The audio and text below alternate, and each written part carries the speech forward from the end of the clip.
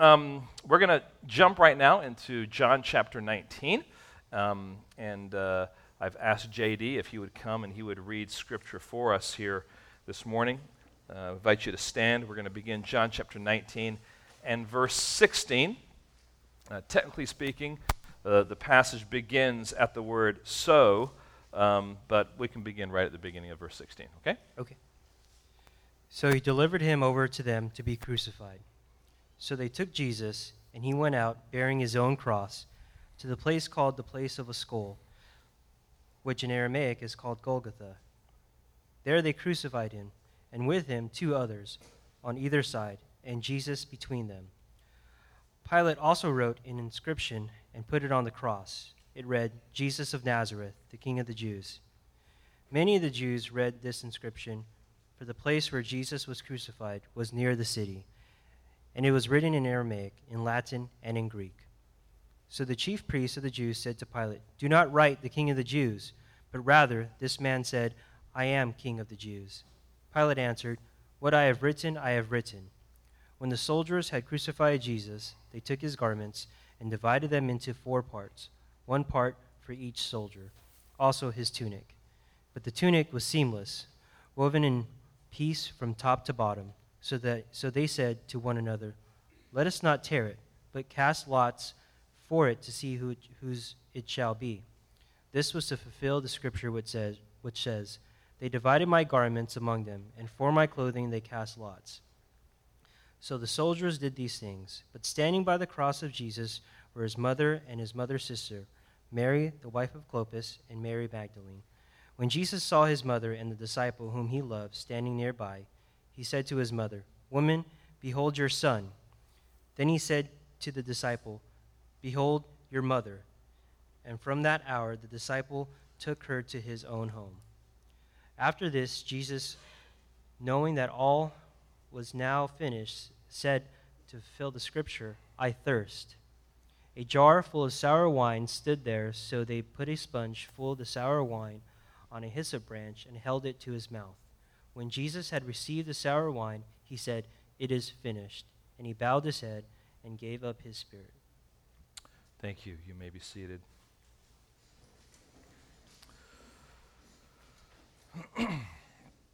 So today we turn back to the passage account in the Gospel of John.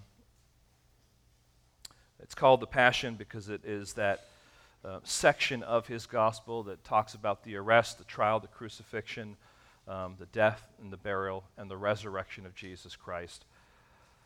And each of the gospel writers in particular mentions the crucifixion, but it is John that gives some unique insight as to some of the things that are going on. Some things are just unique to his particular account. For example, the controversy caused by the inscription is only found in John's gospel. The fulfillment quotations that we read here as J.D. was reading along, so it would be fulfill the scriptures. Repeatedly through this passage, we find this recorded by John. The care for his mother is here recorded by John. And then the cry, "It is finished," or "It is accomplished," again, is unique to John. And so all this is really in true fashion to John's stated purpose. And let me just remind you what that stated purpose is. If you want to flip over a page, John chapter 20, verses 30 and 31. "Now Jesus did many other signs in the presence of the disciples, which are not written in this book. But these are written so that you may believe that Jesus is the Christ, the Son of God, and that by believing you may have life in his name." And so with the purpose of John stated here, John is going through an accounting of who Jesus is, revealing evidence upon evidence upon evidence, pointing to the fact that Jesus is the Christ, the Messiah, the Son of God. And so we would say it this way. Here is the point then of this passage. John is presenting significant evidence of the crucifixion through 4 scenes so that we might believe and have life. John's purpose then is to present evidence to prove, to show, to demonstrate, to reinforce those who are reading his gospel that this one who is named Jesus is truly that Messiah, is truly that Christ. Now, we must note that there are some methods that John employs that need to be explained. We're not going to focus a lot of time on this, but it's worth at least bringing it up right now because in this passage, there are some things that are just all coming together. What we find in this passage is a collage of types and shadows and prophecies and themes that are all coming to a head in this text.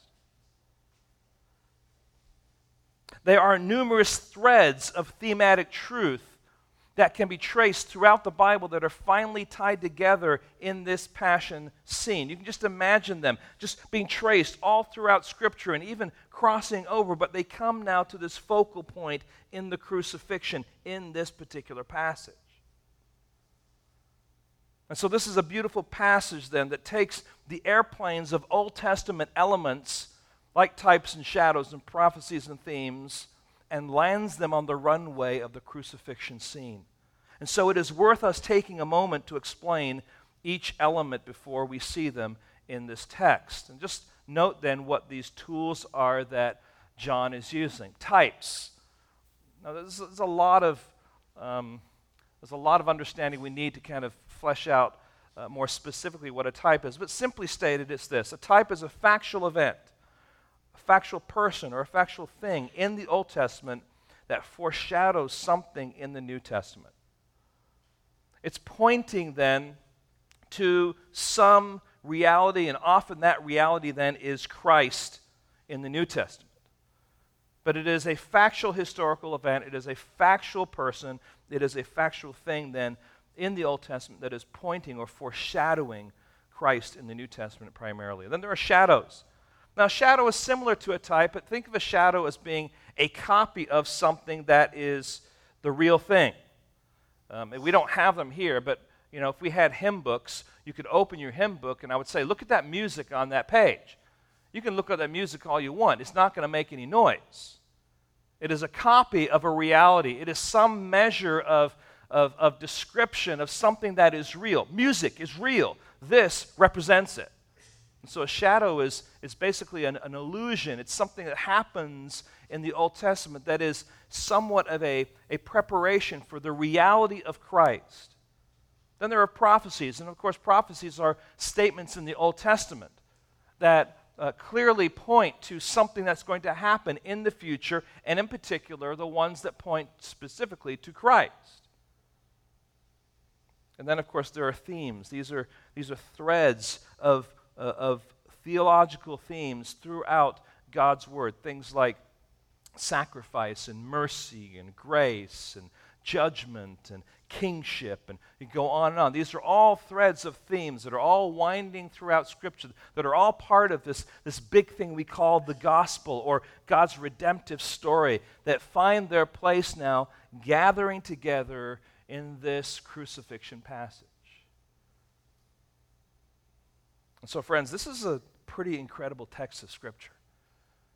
In our time today, we may not be able to cover everything that is necessary for us to see here, but I do want us to look at the evidence that John is presenting to us.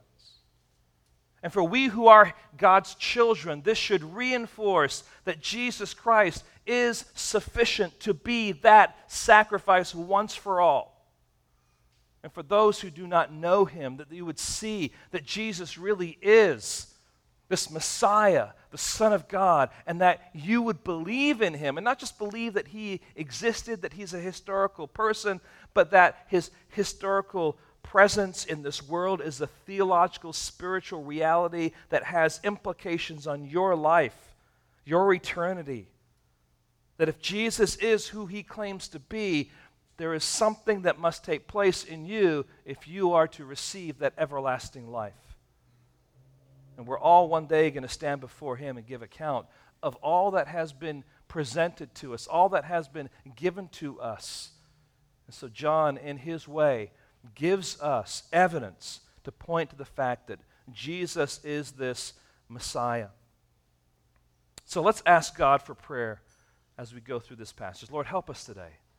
Help us to see how your messenger John compiles this evidence so that we can be strengthened, that we can believe, Lord, that we can have life and life that is abundant.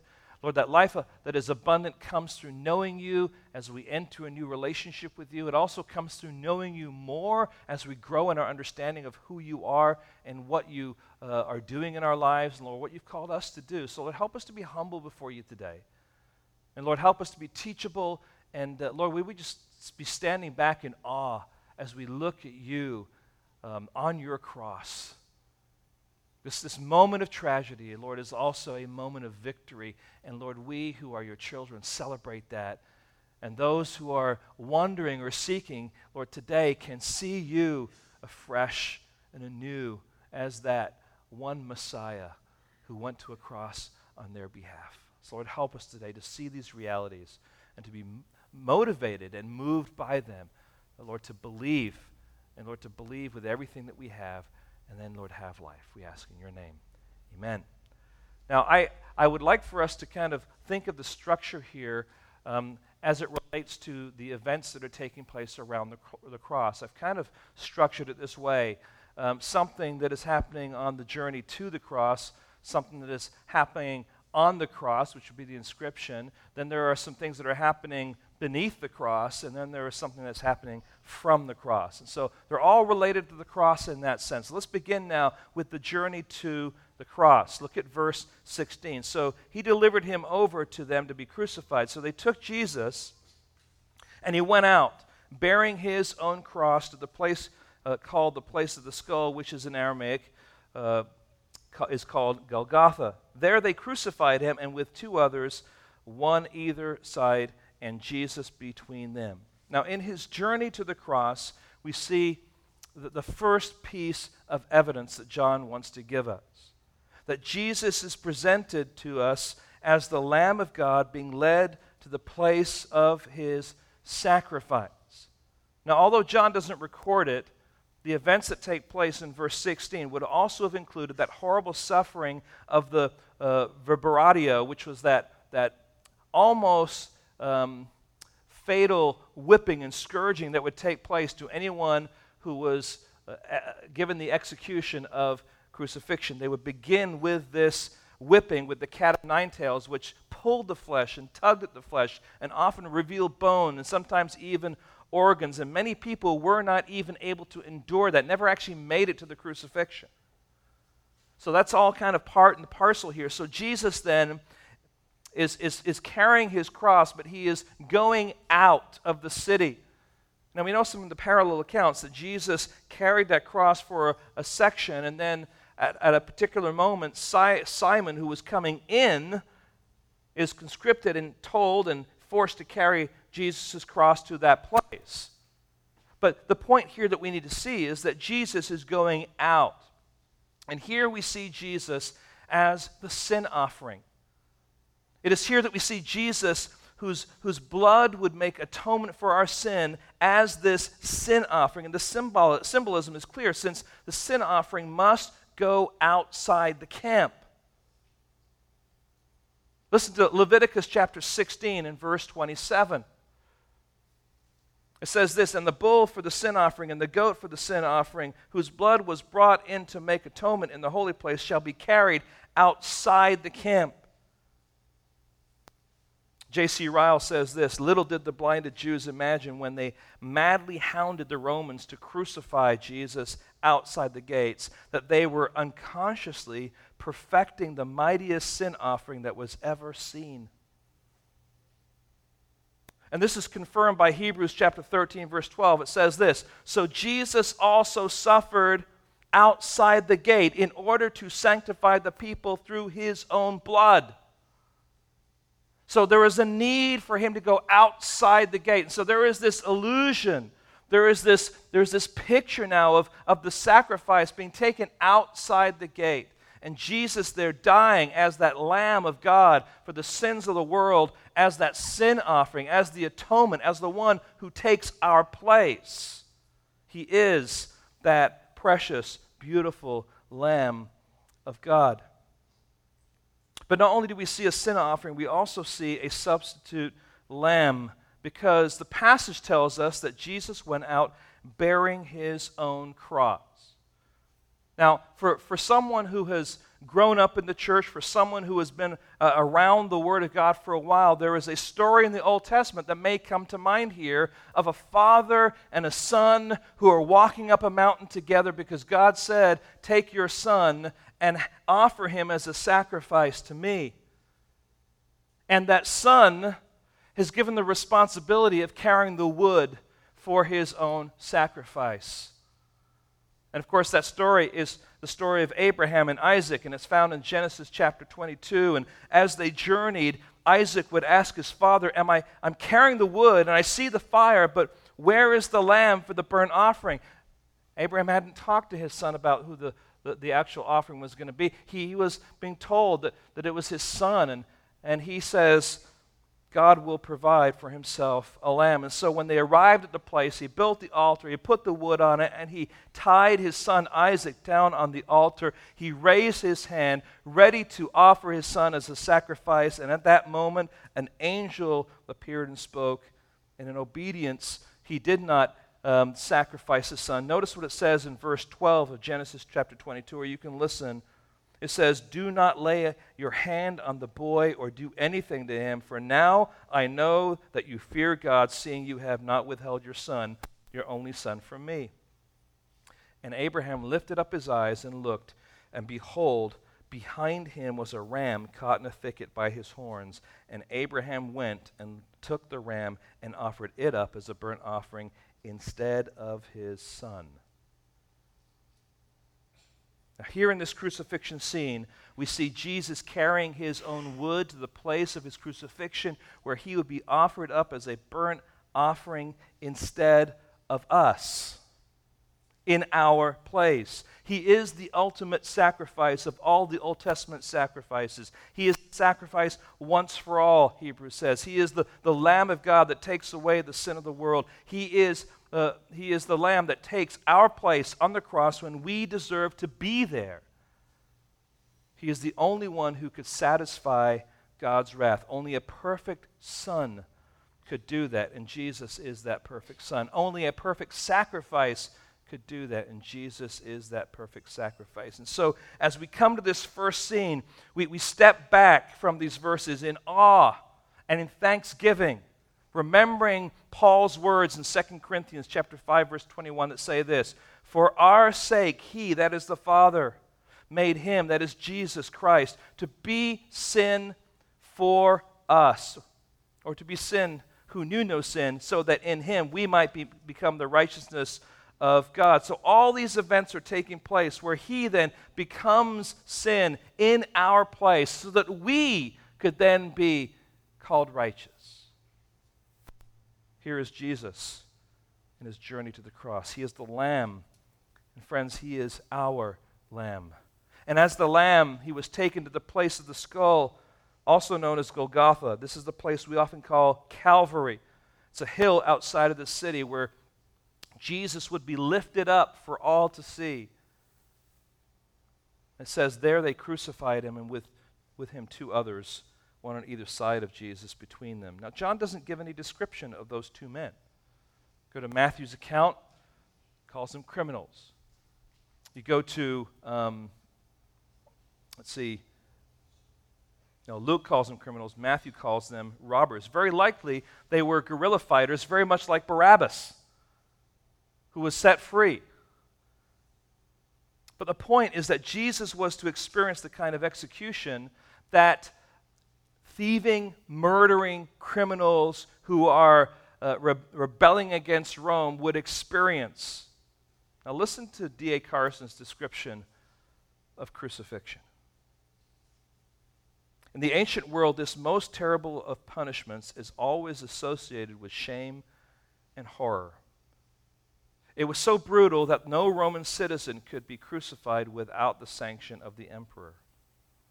Stripped naked and beaten to pulpy weakness, the victim could hang in the hot sun for hours, even days. To breathe, it was necessary to push with the legs and pull with the arms to keep the chest cavity open and functioning. Terrible muscle spasms would rack the entire body, but since the collapse meant asphyxiation, The strain went on and on. It's just this upward and downward movement. This is also why the sedicula, it's a small platform they would put right under the feet, was placed to prolong life in agony. It wasn't there really to support the person. It was there so that the agony of death would take that much longer, because it would give you the ability to push up, which would mean you'd last a little longer in the pain and suffering, and then you'd slump down again. So it just kind of gave you a little bit of hope along the way. It partially supported the body's weight and therefore encouraged the victim to fight on. So as they were hung, as Jesus was hung on this cross, nailed through his wrists, his 2 feet placed on top of each other, a nail pierced through there, sitting on this piece of wood, he would be for hours pushing up and down, gaining his breath and losing his breath. And this is the kind of suffering and struggle that Jesus went through on the cross as the Lamb of God, suffering in our place. So Jesus, the Lamb of God, journeys outside the gates to the cross in obedience to his Father's will, so that he would be our sin offering and suffer death as no one has ever done. That's the first scene. What will you do with it? Paints a picture. That's not just a story. This is true, actual, historical events. Let's look at the next scene. The inscription on the cross. The next scene is a reminder that God's plan is accomplished through men and women, regardless of their desire to honor him or not. And we see again the playground antics of both Pilate and these religious leaders, right? I mean, all throughout this, they've been kind of going at each other. And of course, the Jews have had the upper hand because they get Jesus finally. They play the game, and they beat Pilate at it. And it all has to do right now with this inscription. Now, the history books tell us that when someone was going to be crucified, as they are walking to the place of crucifixion, either hanging around their neck or someone before them would be walking with a placard that described the crimes for which they are found guilty and that they are suffering the punishment of crucifixion. And so this all fits in perfectly and rightly with what is happening to Jesus here, except that Pilate specifically gives instruction for something to be actually written on that placard. Let's pick it up at verse 19. Pilate also wrote an inscription. Now, when it says Pilate wrote, it really isn't talking, that Pilate actually wrote it down himself. It means that he is the one in authority, and this is what he desired to have written, okay? That's the idea of what's going on here. And put it on the cross. It read this: Jesus of Nazareth, the King of the Jews. Many of the Jews read the inscription, for the place where Jesus was crucified was near the city, and it was written in Aramaic, in Latin, and in Greek. So the chief priests and the Jews said to the Pilate, "Do not write the King of the Jews, but rather this man said, 'I am King of the Jews.'" Pilate answered, "What I have written, I have written." Boy, one last victory for Pilate. Woohoo! Beat you at your game. Now let's take in what exactly is going on. Pilate, tired of the Jewish leaders and frustrated that he has been outmaneuvered by them over and over and over again, decides to continue his mockery by having a placard placed on the cross that said, "Jesus of Nazareth, the King of the Jews." And it was written in 3 languages, so that this was very, very public. Anyone who's walking by is able to read the placard in one of their languages and is able to understand who it is and what the crime is that they are guilty of. Now, this theme of Jesus' kingship has been developing in the Passion story. Look back at chapter 18, verse 33. Just want to bring this back to your attention. It's been a few weeks, but 18, verse 33. So Pilate entered his headquarters again and called Jesus and said to him, "Are you the King of the Jews?" Oh, why is he saying that? Because the religious leaders were saying that Jesus is blaspheming because he claims to be the King of the Jews. So they're saying, all right, are you the King of the Jews? A little later on in the passage, verse 39, "But you have a custom that I should release one man for you at the Passover. So do you want me to release to you the King of the Jews? Or do you want me to release to you Barabbas?" So here Pilate now is identifying Jesus as the King of the Jews, not because that's who he believes he is, but because he's kind of saying, yeah, this is the guy who's the king of the Jews. He's claiming to be the king of the Jews. You don't like the fact that he's saying that. And now he's referring to Jesus as the king of the Jews. And then in verse 3 of chapter 19, the soldiers are mocking Jesus with a crown of thorns and a robe, saying, "Hail, King of the Jews!" Then Pilate presented Jesus later, in verse 14, saying, "Behold your king." And then verse 15, "Shall I crucify your king?" To which the Jews, in utter rejection of their God, Jehovah, said, "We have no king but Caesar." So this whole theme of kingship is unraveling or developing here in this passion story. But these Jews do not like what Pilate has done. Pilate, in his mockery, is declaring Jesus is the king of the Jews. The chief priests and are taking issue with that inscription, saying, no, we want it just to simply say this man claimed to, or he says that he's the king of the Jews. But the overruling hand of God so ordered matters that the strong will of Pilate overrode for once the wishes of the malicious Jews. Get this, in spite of the chief priest, Jesus was crucified, the king of the Jews. Now, friends, I just want to step back here and just remind you of something, that there is nothing at all that ever happens in this world that God is not aware of or that God is not working through. There are two key players, human key players, that are all part of this death scenario of Jesus. For the Jews, it's Caiaphas. He's the leader. And if you remember, he talks about the death of one man for the nation. And he says that in the sense of, let's get rid of Jesus. And then there's Pilate, who for the Gentiles is at work here, who ultimately gives him over. But both of these men are unwittingly furthering God's redemptive purposes. They both serve as unconscious prophets of the king. Listen to what F.F. Bruce says. The crucified one is the true king, the kingliest king of all, because it is he who is stretched out on the cross. He turns an obscene instrument of torture into a throne of glory and reigns from the tree. It is right that Jesus received this title. For before Jesus is born, Angel Gabriel declared to Mary, of his kingdom there will be no end. And almost as soon as he is born, wise men are coming from the east asking, "Where is this king of the Jews?" And a week before his crucifixion, the multitude are screaming in unison, "Hosanna! Blessed is he who comes in the name of the Lord, even the King of Israel."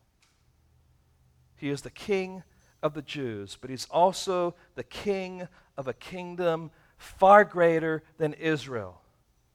Jesus said to Pilate, "My kingdom is not of this world."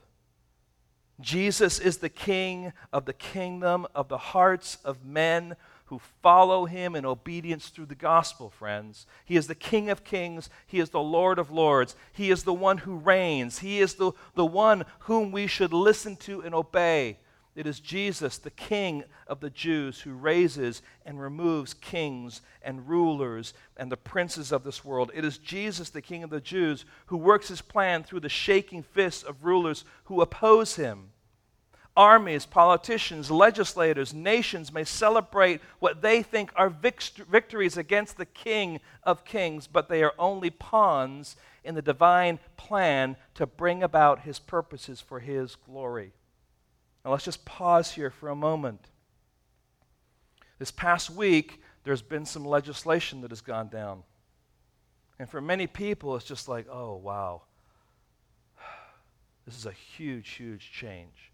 And there are rippling effects all across our country. But please hear this, friends. Jesus is the King of kings. And he is seated on his throne. And he is not shaken by the shaking fists of men who want to turn what is true into something that is ugly, what is right and precious into something that is distorted and disfigured. He is not shaking on his throne. He is totally and completely in control. And The affairs of man, although they may seem bad, are the means by which he is accomplishing his end. And if we understand what is happening here, there's a sense in which the Jews are celebrating, although they're disappointed at the inscription. Pilate is washing his hands, thankful that this is over, and yet God is being glorified through all of their sinfulness to bring about this Messiah going to a cross, suffering in our place, and providing the satisfaction necessary for mankind. God's sovereign hand works through the sinful affairs of man. And so, although there's a sense in which we should be disappointed and we should be shocked, we can also be confident that there is nothing that happens that God is not working his plan through. Be encouraged. The King of Kings sits on his throne and rules supreme, even when he's hanging on a cross, even when he's mocked, even when his followers are suffering. The next scene. This is what I'm calling the activity around the cross. The activity around the cross. The structure of the Greek text indicates that there is a comparison going on here between two groups of people who are standing near, around, or by the cross. So there's a comparison here between the soldiers and the women. You might even include the disciple whom Jesus loved. So let's look first of all then at the reaction of the soldiers. The reaction of the soldiers. Pick it up at verse 23. When the soldiers had crucified Jesus, they took his garments and divided them into 4 parts, 1 part for each soldier, also his tunic. But the tunic was seamless, woven in one piece from top to bottom. So they said to one another, "Let us not tear it, but cast lots for it to see whose it shall be." This was to fulfill the scriptures, which says, "They divided my garments among them, and for my clothing they cast lots." Now, friends, it was customary, in fact, it was part of the benefit of those who were performing this kind of crucifixion, or should say execution, that the executioners would benefit from the clothing of the one they were executing. So this was not a unique thing just for Jesus. This was something that was just part of the package of people doing executions. Remember, maybe in our day, we can go to all sorts of different stores and there's clothing all over the place. But back in Christ's day, it was a little harder to come by. And so if there was a good piece of clothing, then people wanted it. So they would divide things, but they came to this garment. But listen, there's a fulfillment of Scripture that is taking place here. It's Psalm 22, verse 18. It says this, "They divided my garments among them, and for my clothing they cast lots." There is this prophecy, there is this pointing to what Jesus was going to be experiencing, what was going to be happening around the scene of the cross back in Psalm 22. It's really just an amazing reality that there is this connection. And John wants us to see that there is a connection here to the Old Testament prophecy that is being fulfilled here by these soldiers. So John drives home this connection of Jesus' crucifixion. And we must see that the incredible confidence that we have in the Word of God. And don't look at the Old Testament and say, "Well, I'm not too sure that's Old Testament." No, look at the Old Testament and say, everything in this Old Testament is being used by God to present his plan and to ultimately show that Jesus is this one true Messiah. And we have now this prophecy that is fulfilled around the cross. What God promises in the Old Testament, he fulfills fully and faithfully in the right way and at the right time. But there's something else that the reader of John's Gospel will remember. It's the image of Jesus readying himself to wash the disciples' feet. Go back to chapter 13, if you would, please. Chapter 13 of John's Gospel. And I want you to see this. Here's how John describes it, beginning at verse 3 of chapter 13. Jesus, knowing that the Father had given all things into his hands, and that he had come from God, and he was going back to God. There's the context. Here's the basis for what he's doing. He rose from supper. He laid aside his outer garments, and taking a towel, tied it around his waist.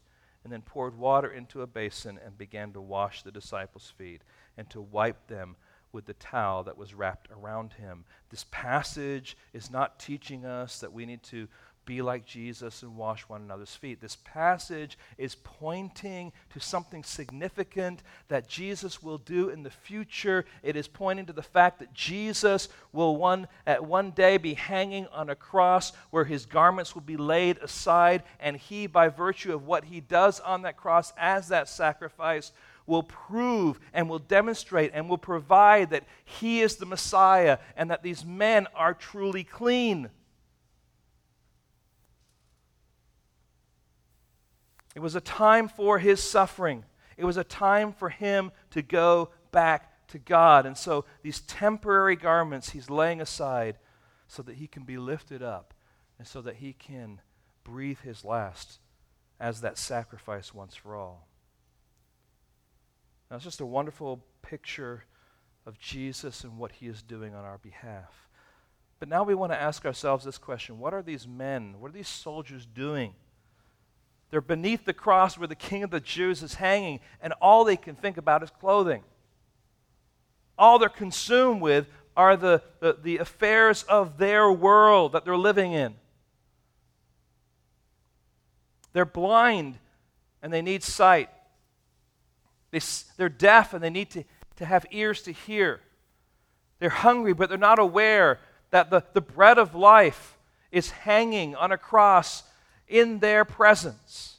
They're diseased with the poison of sin that cannot even comprehend that the Son of Man is lifted up in their presence as the one who can bring eternal healing. They're not even aware, they cannot comprehend that they're in the shadow of the King of Kings. That they're in the shadow of the Lamb of God. That they're in the shadow of the Messiah, their deliverer. And friends, isn't that the picture of so many people that we know today? We live in a culture that is not God's nation, but the gospel is out there. And you and I have the opportunity of sharing the gospel with friends and people go around as if God is not even concerned about what's going on in our lives. The realities of Christ dying on the cross is something kind of far removed from them. What's important is what they have in front of their face. What's important is the lives that they're living and the jobs that they have and the families that they're experiencing together. All those things are important that they don't even see the beauty and the wonder and the majesty of Jesus Christ, the Messiah.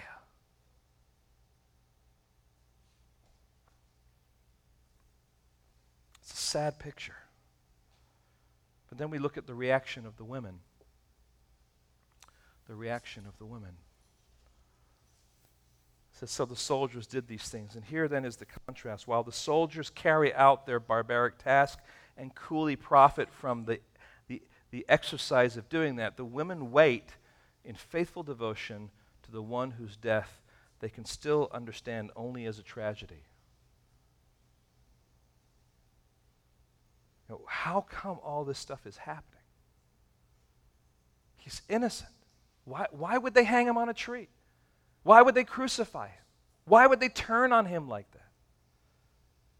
Verse 25, but standing by the cross, Jesus, by the cross of Jesus were his mother and his mother's sister, Mary, the wife of Clopas, and Mary Magdalene. Now Mary, the mother of Jesus, would likely have remembered the prophetic words of Simeon. Turn to Luke chapter 2. I want you to see this. Luke chapter 2. I want us to turn there because I just want to kind of get into the mind of Mary just for a moment. Because she's trying to ponder everything. She's trying to consider what is going on. Luke chapter 2, verse 34. And here is the prophecy. Behold, this child is appointed for the fall and rising of many in Israel, and for a sign that is opposed, and a sword will pierce through your soul also, so that the thoughts from many hearts may be revealed. That little phrase there, and the sword will pierce through your heart also. Simeon is speaking to Mary about her son. And as she stands there, I'm sure she's thinking to herself, this is what he's talking about. This is the piercing. This is the sword. This is the agony. This is the pain that I am feeling as a mother watching my son be crucified when he's innocent.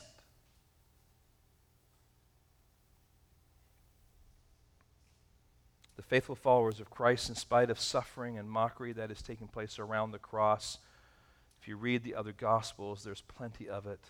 They're close enough to hear Jesus speak through his agony. And verse 26 now of our text says this: when Jesus saw his mother and the disciple whom he loved, which is John describing himself, standing nearby, he said to his mother, "Woman, behold your son." Then he said to the disciple, "Behold your mother." And from that hour the disciple took her to his own home. Now what a beautiful picture of love for his mother as well as his disciple John we have here. Now sadly, Roman Catholic teaching twists this passage to teach that Jesus is elevating Mary to a place over the disciples. But friends, common sense and a natural reading of this passage clearly demonstrates that Jesus simply cares enough to place his grieving mother under the care of one he loves and trusts. Mary was merely human, and like any mother would be struggling and suffering with what she's experiencing with her son. And so Jesus now commissions his disciple to care for his mother. And listen, friends, it's reinforced simply in the text. And from that hour, the disciple took her to his home. It doesn't say, and Mary took the disciple to her home. He is caring for her. So it's twisted completely upside down to elevate Mary to a status that she is not supposed to be elevated to. Jesus is the Lamb of God that takes away the sin of the world. Jesus is the King who now reigns in the hearts of men. Jesus is also the Messiah who left the splendor of heaven and came to earth to suffer and die. Some will reject him. Some will ignore him. Others will follow him. And then we move to the last scene, what I'm calling the cry from the cross. And after this, Jesus, knowing that all was now finished. All of these events are taking place. Jesus is hanging on the cross, suffering, truly suffering in his humanity. And John records, after this, Jesus, knowing that all was now finished. Knowing.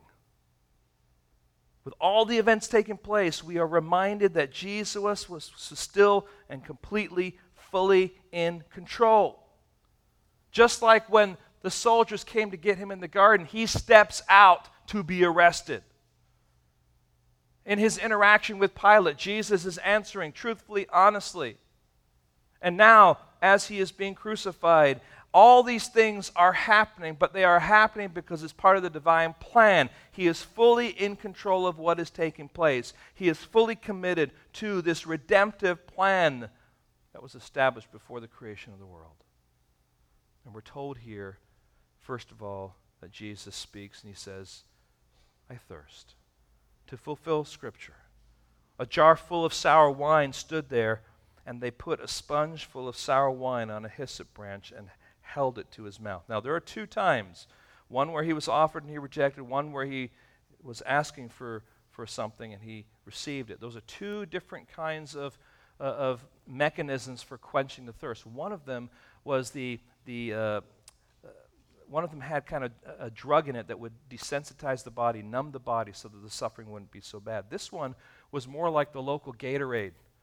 You know, it kind of would reinvigorate. It's what the soldiers actually would drink as they were working. And so this, in a sense, satisfied his thirst at that point in time, but didn't numb him from what he was experiencing in his suffering. Psalm 63, verse 3, and 69, verse 21 are where Jesus is really pulling all this from, or where John is pulling all this from, where it says, my throat is parched, and then it says, for my thirst they gave me sour wine to drink. So get this, the one who offered living water, which would mean never thirsting again, the one who cried out on the last day of the feast, if anyone is thirsty, let him come to me and drink. He now is first thirsty. And with the final act of pity, the soldiers offer Jesus something to drink. But now we turn to verse 30. When Jesus had received the sour wine, he said, it is finished. And he bowed his head and gave up the spirit. What was it that Jesus finished? In the Greek, this is not three words, this is one word, it's tetelestai. It really isn't so much it is finished, it is accomplished. All the threads of promise were accomplished on the cross. All the types and shadows, all the allusions to his coming, all the prophecies pointing to the fact that Jesus is the Christ, the Son of God, all the work of preaching the gospel to the Jews and Gentiles, all the work of gathering the disciples and training them for ministry, all the work of exposing the hypocrisy of the religious establishment, all the work of suffering for the sake of his children, all of that is accomplished tetelestai. He came to do the Father's will, and it is finished. He came to reveal the Father's heart, and it is finished. He came to redeem the Father's world, and it is finished. The King of kings, the Lord of lords, who is the Lamb of God, the Messiah, fully in control, breathes out his last by uttering the word tetelestai, it is accomplished. And at that moment, the weight of the sin of the world rested on his shoulders. And Jesus becomes our great Redeemer, purchasing by his death our freedom through his blood. By his sacrifice, he then purchased our freedom. Everything necessary for Jesus to be the sufficient and perfect sacrifice for the sin of mankind was accomplished in that moment. No work is required on our part for reconciling us to God. All we are asked to do is to fully embrace by repentance and faith what Jesus has done for us on the cross. As the song says, nothing in my hand I bring, simply to the cross I cling. Now, friends, there's some final words here that I just want us to think about.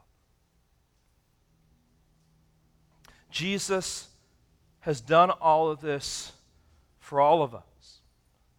He is the sufficient sacrifice. He is the king reigning from a tree and sitting securely on his throne. He is the Christ, the Messiah, suffering so that his people can be delivered. He is the great Redeemer who purchased our freedom.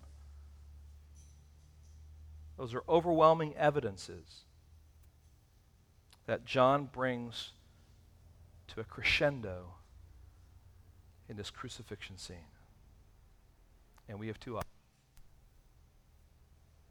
We can be like the soldiers and ignore the magnitude of everything that is going on about them, oblivious to the fact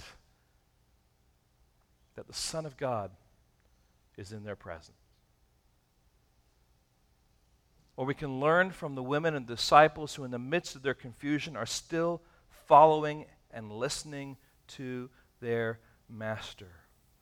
Now the difference here between us and the women and disciples is this, that there's still for them a cloud of blindness, a cloud of dimness that Jesus has purposely placed on them that will break forth into sight and understanding after his resurrection. We stand in the place where we can fully see by virtue of the Holy Spirit's activity in our life, by virtue of the Word of God being alive. So our choice is this, to recognize that Jesus is present by virtue of the fact that he's accomplished these things on the cross on our behalf. And if that is true, that we would fall humbly before him, we would bow and worship him, that we would commit our lives to him, that we would embrace him as our Lord and Savior, that we would follow him, that we would live our lives for his glory. Or we just go on with our lives, exchanging clothing, just trying to figure out what's next, ignoring the fact that he's present, ignoring the fact of who he is, not even comprehending the magnitude of how close he is to us. And we must believe these evidences to be true, not simply that they are historical facts, not just that Jesus was a real man and that he was truly crucified, or that Mary and the others really did look on, or that Jesus did speak from the cross, but we must also believe that these evidences have eternal spiritual implications for all of us. Historical facts that bear spiritual significance, that show that this historical figure, Jesus of Nazareth, truly is the King of the Jews. He either is or he isn't. He either is truly Christ, the Messiah, the deliverer, or he is not. He truly is the Son of God and the Redeemer of mankind, or he is not. The evidence is there. It is impacted with spiritual significance. And our response to him means that we are going to choose one of two ways to live. Either to worship him as king or to worship ourselves as kings. And friends, John has given us these evidences that we might believe. But it's a belief that leads to life, abundant and everlasting life. What will you do with the evidence that John gives us? Lord, help us now to comprehend the magnitude of what we have before us. This gospel has been laying a foundation pointing to the fact that Jesus is the Messiah, is the Son of God. And he is so many other things. So many other titles are given to him. And it begins by declaring that in the beginning was the Word, and the Word was with God, and the Word was God. And that Word, we know, is referring to Jesus, because the Word became flesh and dwelt among us. And Lord, we are in awe that you would do that. And while you were on this earth, John the Baptist came announcing that the Lamb of God was coming to pay for the sin of mankind. And as you ministered, you reinforced the fact that you are Lord, that you are Messiah, that you are the one who is in authority, that you are the Son of God. And those religious leaders wrestled with you and challenged you and fought with you on that. And yet they could never debate and win, because you always had the right, truthful answer. And there's nothing, Lord, that you said that is untrue, Lord. You presented yourself as you really are. And as we come now to your crucifixion, we see you as innocent, and yet at the same time, we see you in all your glory, high and lifted up for all to see, declared to be the King of the Jews, seen as the Lamb of God, recognized as the Messiah. And Lord, in accomplishing your work on the cross, Lord, you are the great Redeemer. Lord, may we walk with a skip in our step, because you have chosen to enter our world, to draw us to yourself, to bring us into your family, to give us life that is abundant and eternal, to give us hope when we are people that were hopeless, to give us sight when we are blind, to give us ears that could hear, And Lord, to give us a master and a Savior that we could adore, that we could trust, and Lord, we could live for. We ask, Lord, for hearts that are full with conviction for who you are this morning. But Lord, we also ask for that heart who is wrestling with embracing you for who you are. And Lord, we pray for your Holy Spirit's activity, for humility, and Lord, for a joy that comes when a sinner has embraced you as Lord and Savior. Oh Lord, we long for people to know you as you really are. And Lord, we desire to know you as you really are. Help us today to ponder these things and to be strengthened for your glory, we ask in your precious holy name.